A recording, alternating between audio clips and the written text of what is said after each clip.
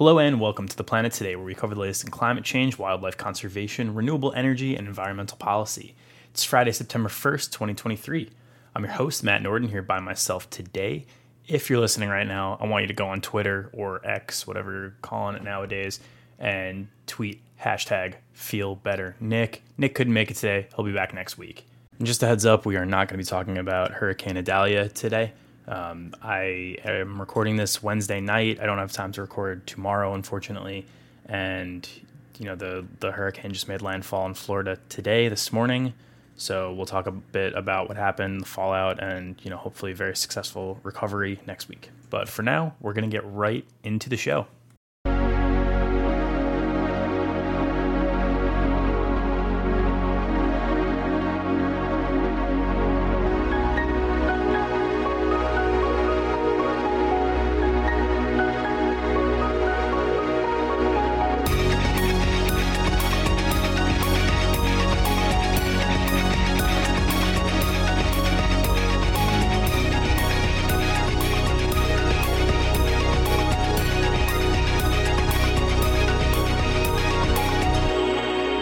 All right, as I said before the intro music, it's me by myself today. We're going to try something a little different. I'm not going to be diving into crazy discussion since I have no one to bounce ideas off of. So a lot of this is just going to be me off the top. Let's see how it goes. So first quick hit of the week is by Jennifer McDermott and Jennifer Cinco-Kelleher of the Associated Press, who write, Hawaii Power Utility takes responsibility for first fire on Maui, but faults county firefighters. Hawaii's electric utility took responsibility for its power lines starting a wildfire on Maui, but added that the county firefighters were also to blame in how they responded to that initial fire. So Hawaiian Electric Company cited power lines that fell due to high winds as the cause of the electrical fire that led to the deadliest wildfire in U.S. history, but they added that the firefighters should not have declared that first fire contained and then left the scene. A second fire broke out afterwards, and that's the one that's believed to have taken off, gotten out of control, and resulted in at least 115 deaths and immense amounts of damage, including the loss of 2,000 structures. This may sound like a semantics thing or a way for Hawaii's utility to shift the blame and say, it wasn't our fault that this happened, but there's actually a monetary reason behind doing this. There are billions of dollars in damages that need to be paid to deal with the fire. So there's a quote from Mike Morgan of the attorneys Morgan & Morgan in this article that I want to read quickly. And it says, by taking responsibility for causing the first fire, then pointing the finger on a fire that started 75 yards away and saying, that's not our fault. We started it, but they should have put it out. I'm not sure how that will hold up. So further issues from the article arise in the fact that the utility's 60,000 poles are mostly made from wood and are not made to withstand 105 mile per hour winds. And that means that those utility poles are far behind the national standard that was established in 2002. So my thoughts on this are I just think from a semantics issue, it doesn't make sense to say the first fire was all our fault. Second fire wasn't, and sure, like I said, it's semantics, we're arguing words, but I think in this case words matter because, like the article points out, it's not just words here, it's a monetary reason to say that this was not our fault, this was someone else's fault. And maybe this is me oversimplifying things, maybe this is me being a bit naive in how I'm handling it, but to say that it's the firefighters' fault for how they responded to it, there might not have been a fire for them to respond to if Hawaiian Electric Company, had utility poles that were up to those 2002 standards. And we're not talking about standards that were established last year. We're talking about 21-year-old standards that these utility poles did not conform to. So when you have high winds and those poles can tip over, you run the risk of something like this happening. And in this case, sure, I understand saying, well, the first fire was our fault. But if that first fire was contained, then we wouldn't have had a second fire. And maybe that's true, but I think you can't really point that finger unless you are perfectly up to standard and at absolutely zero fault. So to me, just in taking responsibility for that first fire, you kind of assume responsibility for what the fallout from that fire is. Our next story is by the BBC's Mark Pointing, who writes, London ULEZ expansion, do clean air zones reduce air pollution? So there is now officially a charge for drivers of the highest emitting vehicles while driving in London, as the ultra low emission zone, or ULEZ, ULEZ, has been expanded. This article cites the fact that all of London's boroughs, like many cities in the UK, exceed air pollution limits recommended by the World Health Organization, so London's mayor decided that the ULEZ needed to cover outer London as well. We talked about air pollution's impact on human health on last week's show, so if you're interested, scroll down in your feed, check that one out. But the short of it is that it impacts respiratory systems, cardiovascular health, can increase dementia, can increase depression. There's a multitude of factors that go into why air pollution is bad for us as a whole. And in this case, transportation emissions from cars and trucks are a major source of air pollution, especially in densely populated and heavily driven in cities. The ULEZ was established in central London in 2019 and then 2 years later was expanded, but now covers all of outer London as well. The authors write that most studies show clean air zones reduce air pollution, and the ULEZ is no different. By October of last year, nitrous oxide levels near roadsides dropped by 46% in central London and 21% in inner London. Air quality improved along ULEZ boundaries as well.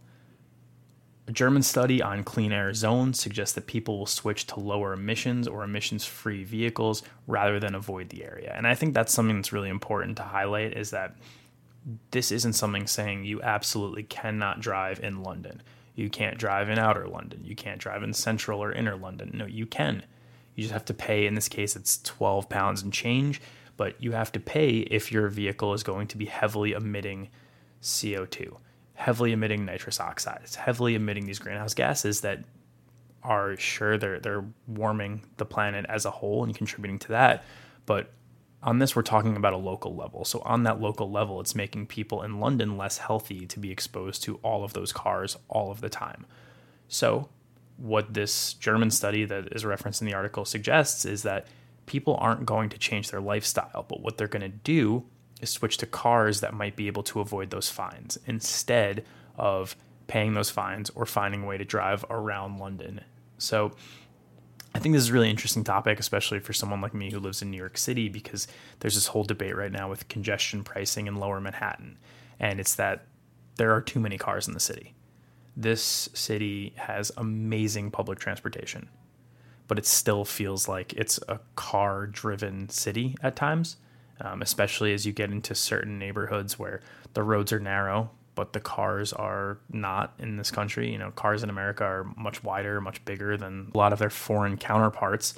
So what we're seeing is just streets that don't feel pedestrian friendly, streets that don't feel like this is a city that has an unbelievable subway system, specifically in Manhattan I'm talking about here.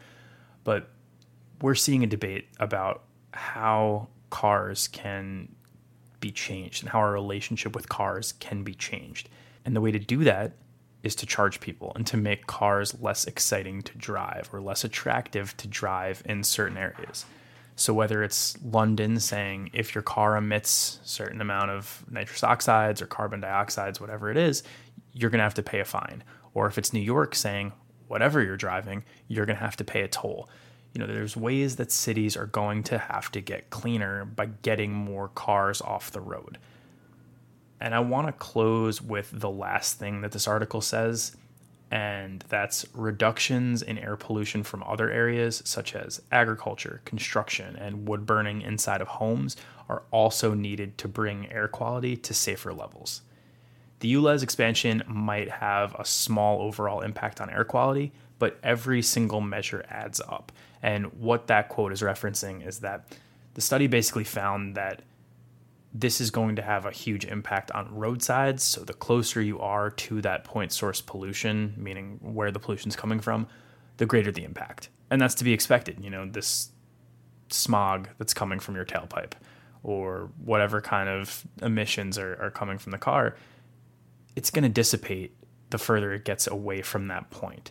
But at the source, it's going to have a lot of emissions just densely packed. And the more cars there are in that small area, the more emissions. So you're seeing a much larger increase on roadsides than you are in, the outskirts of London, further and further away from densely packed roads.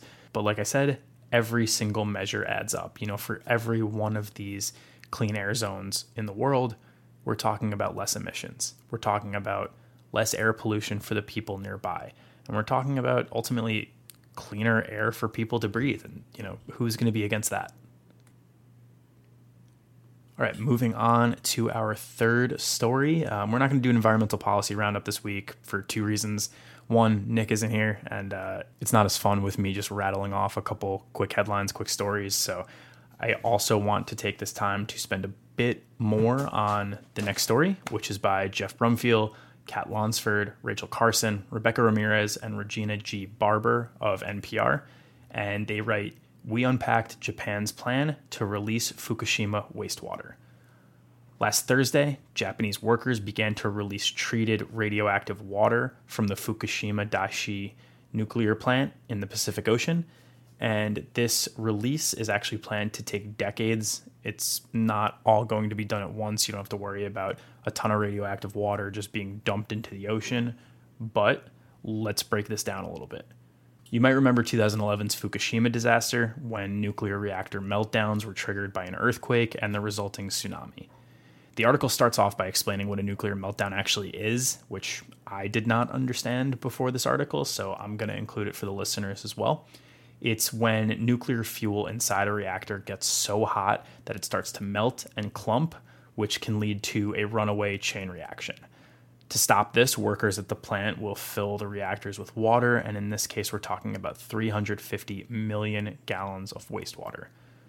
Normally, the water that's used to cool nuclear reactors is in a controlled environment, so it can be pushed out to sea, although that water does become very hot, so many environmentalists disagree with this practice and its impact on local ecology, especially in regions where you have fish, other marine wildlife that the sex of their babies is determined by how warm the water is, or their ability to breed at all is determined by how warm the water is. So when you have a point where there's really hot water being added into it, it's going to impact the local ecosystem. It's going to impact the birth rate of certain fish, certain animals. So a lot of environmentalists are against dumping of wastewater. We're not going to get into that debate today. What we are going to get into is we are seeing water here that is very uncontrolled due to the mixing of water and nuclear material, and that nuclear material comes in the form of radioactive isotopes. The next part, I'm just going to read directly from these authors because I am not an expert on this. They summarize it far better than I could. So rather than try to break it down, I'm just going to quote them as saying, "These isotopes are known to make people and animals sick and can even cause cancer over time. So the Japanese government has created a system called the Advanced Liquid Processing System, or ALPS, to filter out several of these radioactive isotopes from the water. But there is one isotope they can't get rid of, and that's called tritium. Tritium is an isotope of hydrogen, and since hydrogen is part of the water itself, there's no filter that they can use to remove it. Tritium is less dangerous than other isotopes and occurs naturally in the environment." And when they say hydrogen is part of water itself, chemical formula for water is H2O, 2 hydrogens to every oxygen, so that right there explains why they can't remove it. The current plan for this ALPS system is to dilute the water so that every single drop of water contains less tritium than the last. And then eventually, after diluting it as much as they can, it's going to go into the Pacific Ocean, where it'll dissipate and dilute further. Some people are worried about the long-term risks of this plan to dilute and release the water, including Ken Buessler of the Woods Hole Oceanographic Institution, who says that even though this dosage isn't going to be enough to make us directly suffer, it's just another one of those things that we're adding to the ocean that makes it overall less healthy. Local fisheries are worried about the impacts these contaminants will have on their catch, their business, and eventually their customers. China has banned seafood imports from the region, and South Korea has seen protests over this decision. part of the skepticism stems from Japan's lack of transparency after the Fukushima disaster, and that trust has not fully been restored in a number of Pacific Island nations, including those that, were the location of nuclear testing. So regardless of how safe this specific ALPS system and this method that we have to try to treat this wastewater is, many nations just feel that the choice to put radioactive wastewater into the ocean is irresponsible.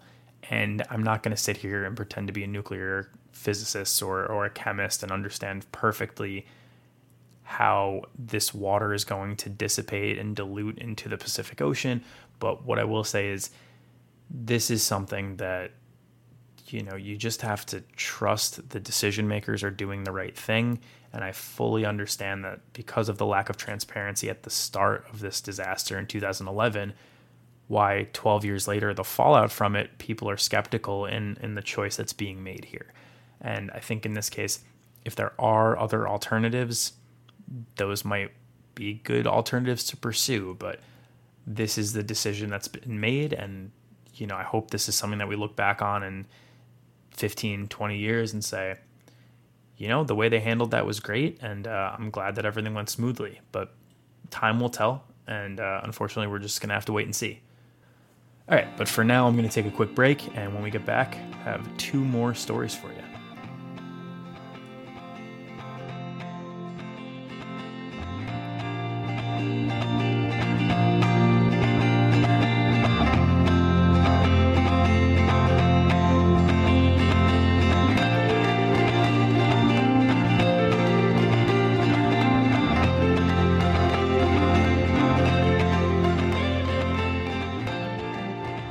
Today's episode of The Planet Today is brought to you by Valo Alta. Valo Alta's Everyday Handkerchief is a high-performance, daily-use handkerchief designed to help minimize your impact. Made in the United States from sustainably sourced Irish linen, capturing the material's historic craftsmanship and natural antimicrobial properties, handkerchiefs perfectly balance softness with durability and absorbency with rapid drying. Ideal for functional use in all settings, from the outdoors to routine encounters, their small and lightweight design makes one a must-carry for wherever life takes you. Build your own bundles from limited edition colors at valalta.co and save 15% with code TPT at checkout. That's VALAALTA.co and code TPT.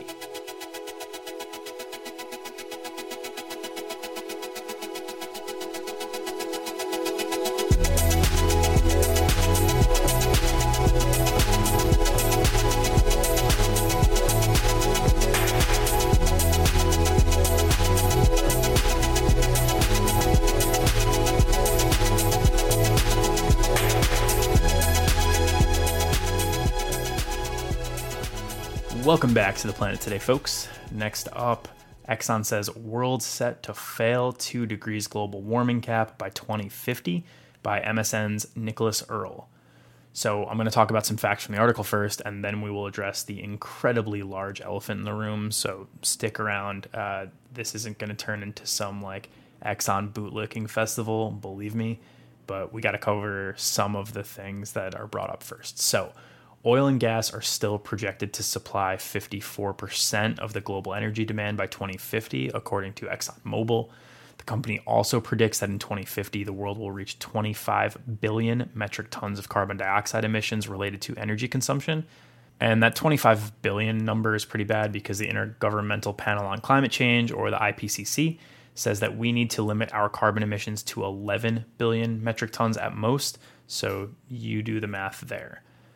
The International Energy Agency, or IEA, has identified 55 technologies that are needed for us to reach net zero, and Exxon says we are on target with only 2 of them. Exxon projects CO2 emissions from energy consumption will peak at more than 34 billion metric tons sometime between the next decade as economies and energy demand continue to grow, but then by 2050 that number will decline to 25 billion metric tons. So next, let's talk about why this all matters. And the main thing for me here is that Exxon is the largest U.S. oil and gas company and obviously wants to continue to make money in the future. It is a publicly traded company. You can buy it on the stock exchange, or buy shares of it rather on the stock exchange. So to say that the industry that they're a part of is still going to be 54%, over half of energy consumption, that is something that will be attractive to investors who maybe don't care as much about investing in companies that are fighting climate change. Maybe people who are just looking to make a quick buck or a sustained buck over the next 27 years when they have this data analyzed for. So, I think you can take a little bit of this with a grain of salt and say that, of course, they're going to say that they're going to continue to be a major player. Of course, they're going to say that they will be important in 27 years. And the fact of the matter is, they're probably right about that. I don't know for certain what those numbers will look like. And hopefully, it's less than 50% of our energy consumption coming from fossil fuels. But for the sake of all of this, let's assume that ExxonMobil is right and we can dissect it from there. To its credit, Exxon is investing $17 billion through 2027 in carbon capture, carbon sequestration, and hydrogen power.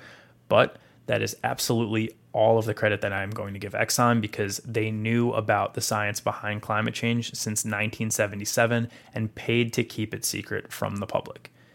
To me, the analogy that I came up with here is like a plumber inspecting your toilet and knowing that it needs a $100 part to fix it, but not saying anything, letting it get out of control, and then telling you that, the toilet broke, your bathroom flooded, and it's $10,000 to repair everything. That's what Exxon's coming off as to me here. And my question about it all is Exxon only making these projections to say we won't reach the targets, so who cares? Let's keep fossil fuel energy in place. And I don't know. And I don't think that anyone's going to be able to answer that except for the people behind closed doors at Exxon. But it really frustrates me that, we had this opportunity. We had this real crossroads a while back to say the climate is warming, it's our fault, and we still have time to do everything we can to fix it. So if I'm ExxonMobil, why not be an early adopter of solar and wind and really lean into being an energy company and supplying homes, supplying cars with energy, and not being an oil and gas company that only focuses on oil and gas. And they didn't do that. They, like I said, they paid to keep information from getting to the public and paid to keep information that could have been really critical in helping us address climate change. Probably not right away in 1977, but maybe 15 years in, 1992, before I was even born. Maybe we're really kicking things into gear. And unfortunately, we will never know, because honestly, Exxon took it from us. And, I don't want Exxon to then take the next thing from us, which is our real last great chance to prevent things from getting to the absolute worst. So I guess my take on this is, let's assume Exxon's right and step it up.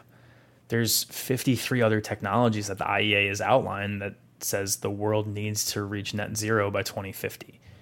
And if we're not on target with those 53, we need better research and development. We need them to be produced at scale. We need them to be rolled out in more places.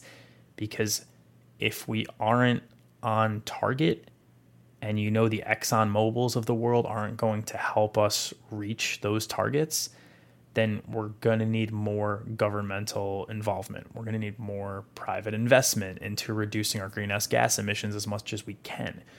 We're going to need continued public support. And frankly, we're going to need public outrage to reach a point where you can't talk about the future of anything without talking about climate change. We did a story a couple months ago now about how climate change is impacting baseball. So a lot of people turn to sports as an escape from the real world. And as soon as sports become impacted by the real world, we have two options. It's the people who will yell, stick to sports, shut up and dribble. Or it's the people that view sports as a really good platform to use for good. And, I don't mean to just single out sports here, but like conversations with friends, conversations with family members, like let's get ready to have difficult conversations.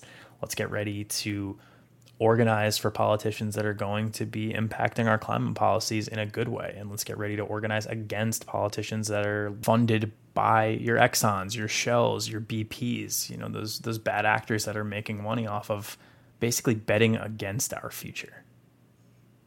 So, I know that was a long tangent there, a little bit preachy, but I guess the main takeaway I have for this entire article is like, if we assume Exxon's right and we're not going to reach these targets, then we have a hell of a lot of work to do. So let's get to it.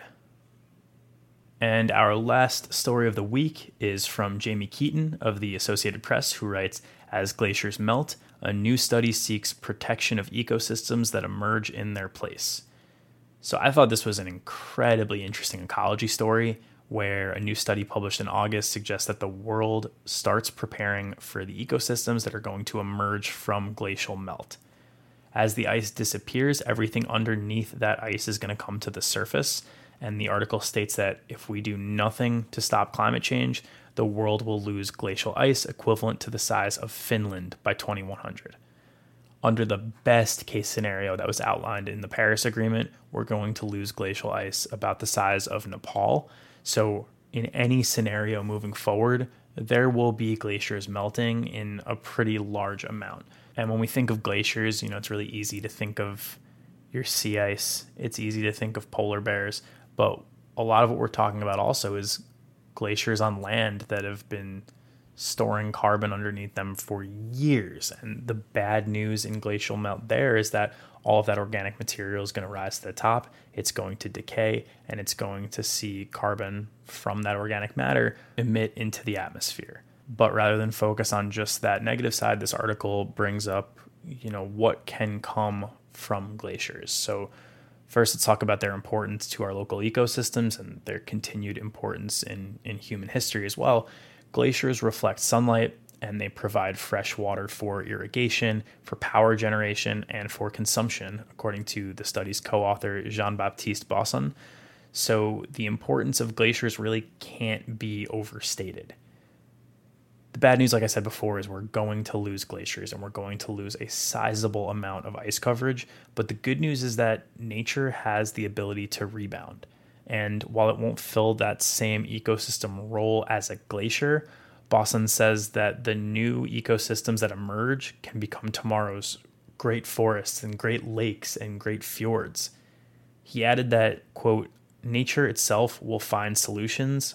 It will capture carbon, it will purify fresh water, and it will create habitats for biodiversity." So this isn't to say that we shouldn't take glacial loss seriously, because we should, and I don't want anyone to think, oh, Matt's out here saying that if we lose the glaciers, we'll get an awesome forest and some incredible lakes in return. No, that's not how we should look at this. We should do everything that we can to limit the impact of losing all of this land and sea ice. And, it's not only important for the animals that live in these glacial environments, but for the people who have called these regions home for centuries and built civilization around glacial mountains, around glacial towns. But in areas where glaciers do shrink or do disappear entirely, we may not have a total loss if the new ecosystems are protected and are allowed and encouraged to thrive. The story may not have all the answers, but to me it provides a source of hope around Plan B if Plan A fails. But until then, we need to fight like hell for Plan A, and to bring this back to our last story, prove ExxonMobil wrong. Prove all of those oil and gas companies that profit off of a system that has helped certain members of society get incredibly wealthy, but is now and probably always has been doing far more damage to the planet's health than the economic growth will be worth in the future and maybe has ever been worth. So that's going to do it for today's episode of TPT. We aren't going to release a mini-sode this September due to some scheduling issues. I will be away this weekend. Nick couldn't record for this week, so we're just going to take the mini-sode off. Also, it's going to be Labor Day on Monday in the States, so our next episode will be released a week from today on Friday, September 8th. But until then, please go give the show a 5-star rating and review wherever you can, and follow our socials at Planet Today Pod. Nick Janusa produces our show and makes all of our music that you hear throughout. You can follow him on SoundCloud to hear more of his stuff at soundcloud.com/BudlinCape. That is BUDLYNCAPE. Our logo was made by Kaylee Vietz. Have a great weekend, everyone, and we will catch you right here next Friday.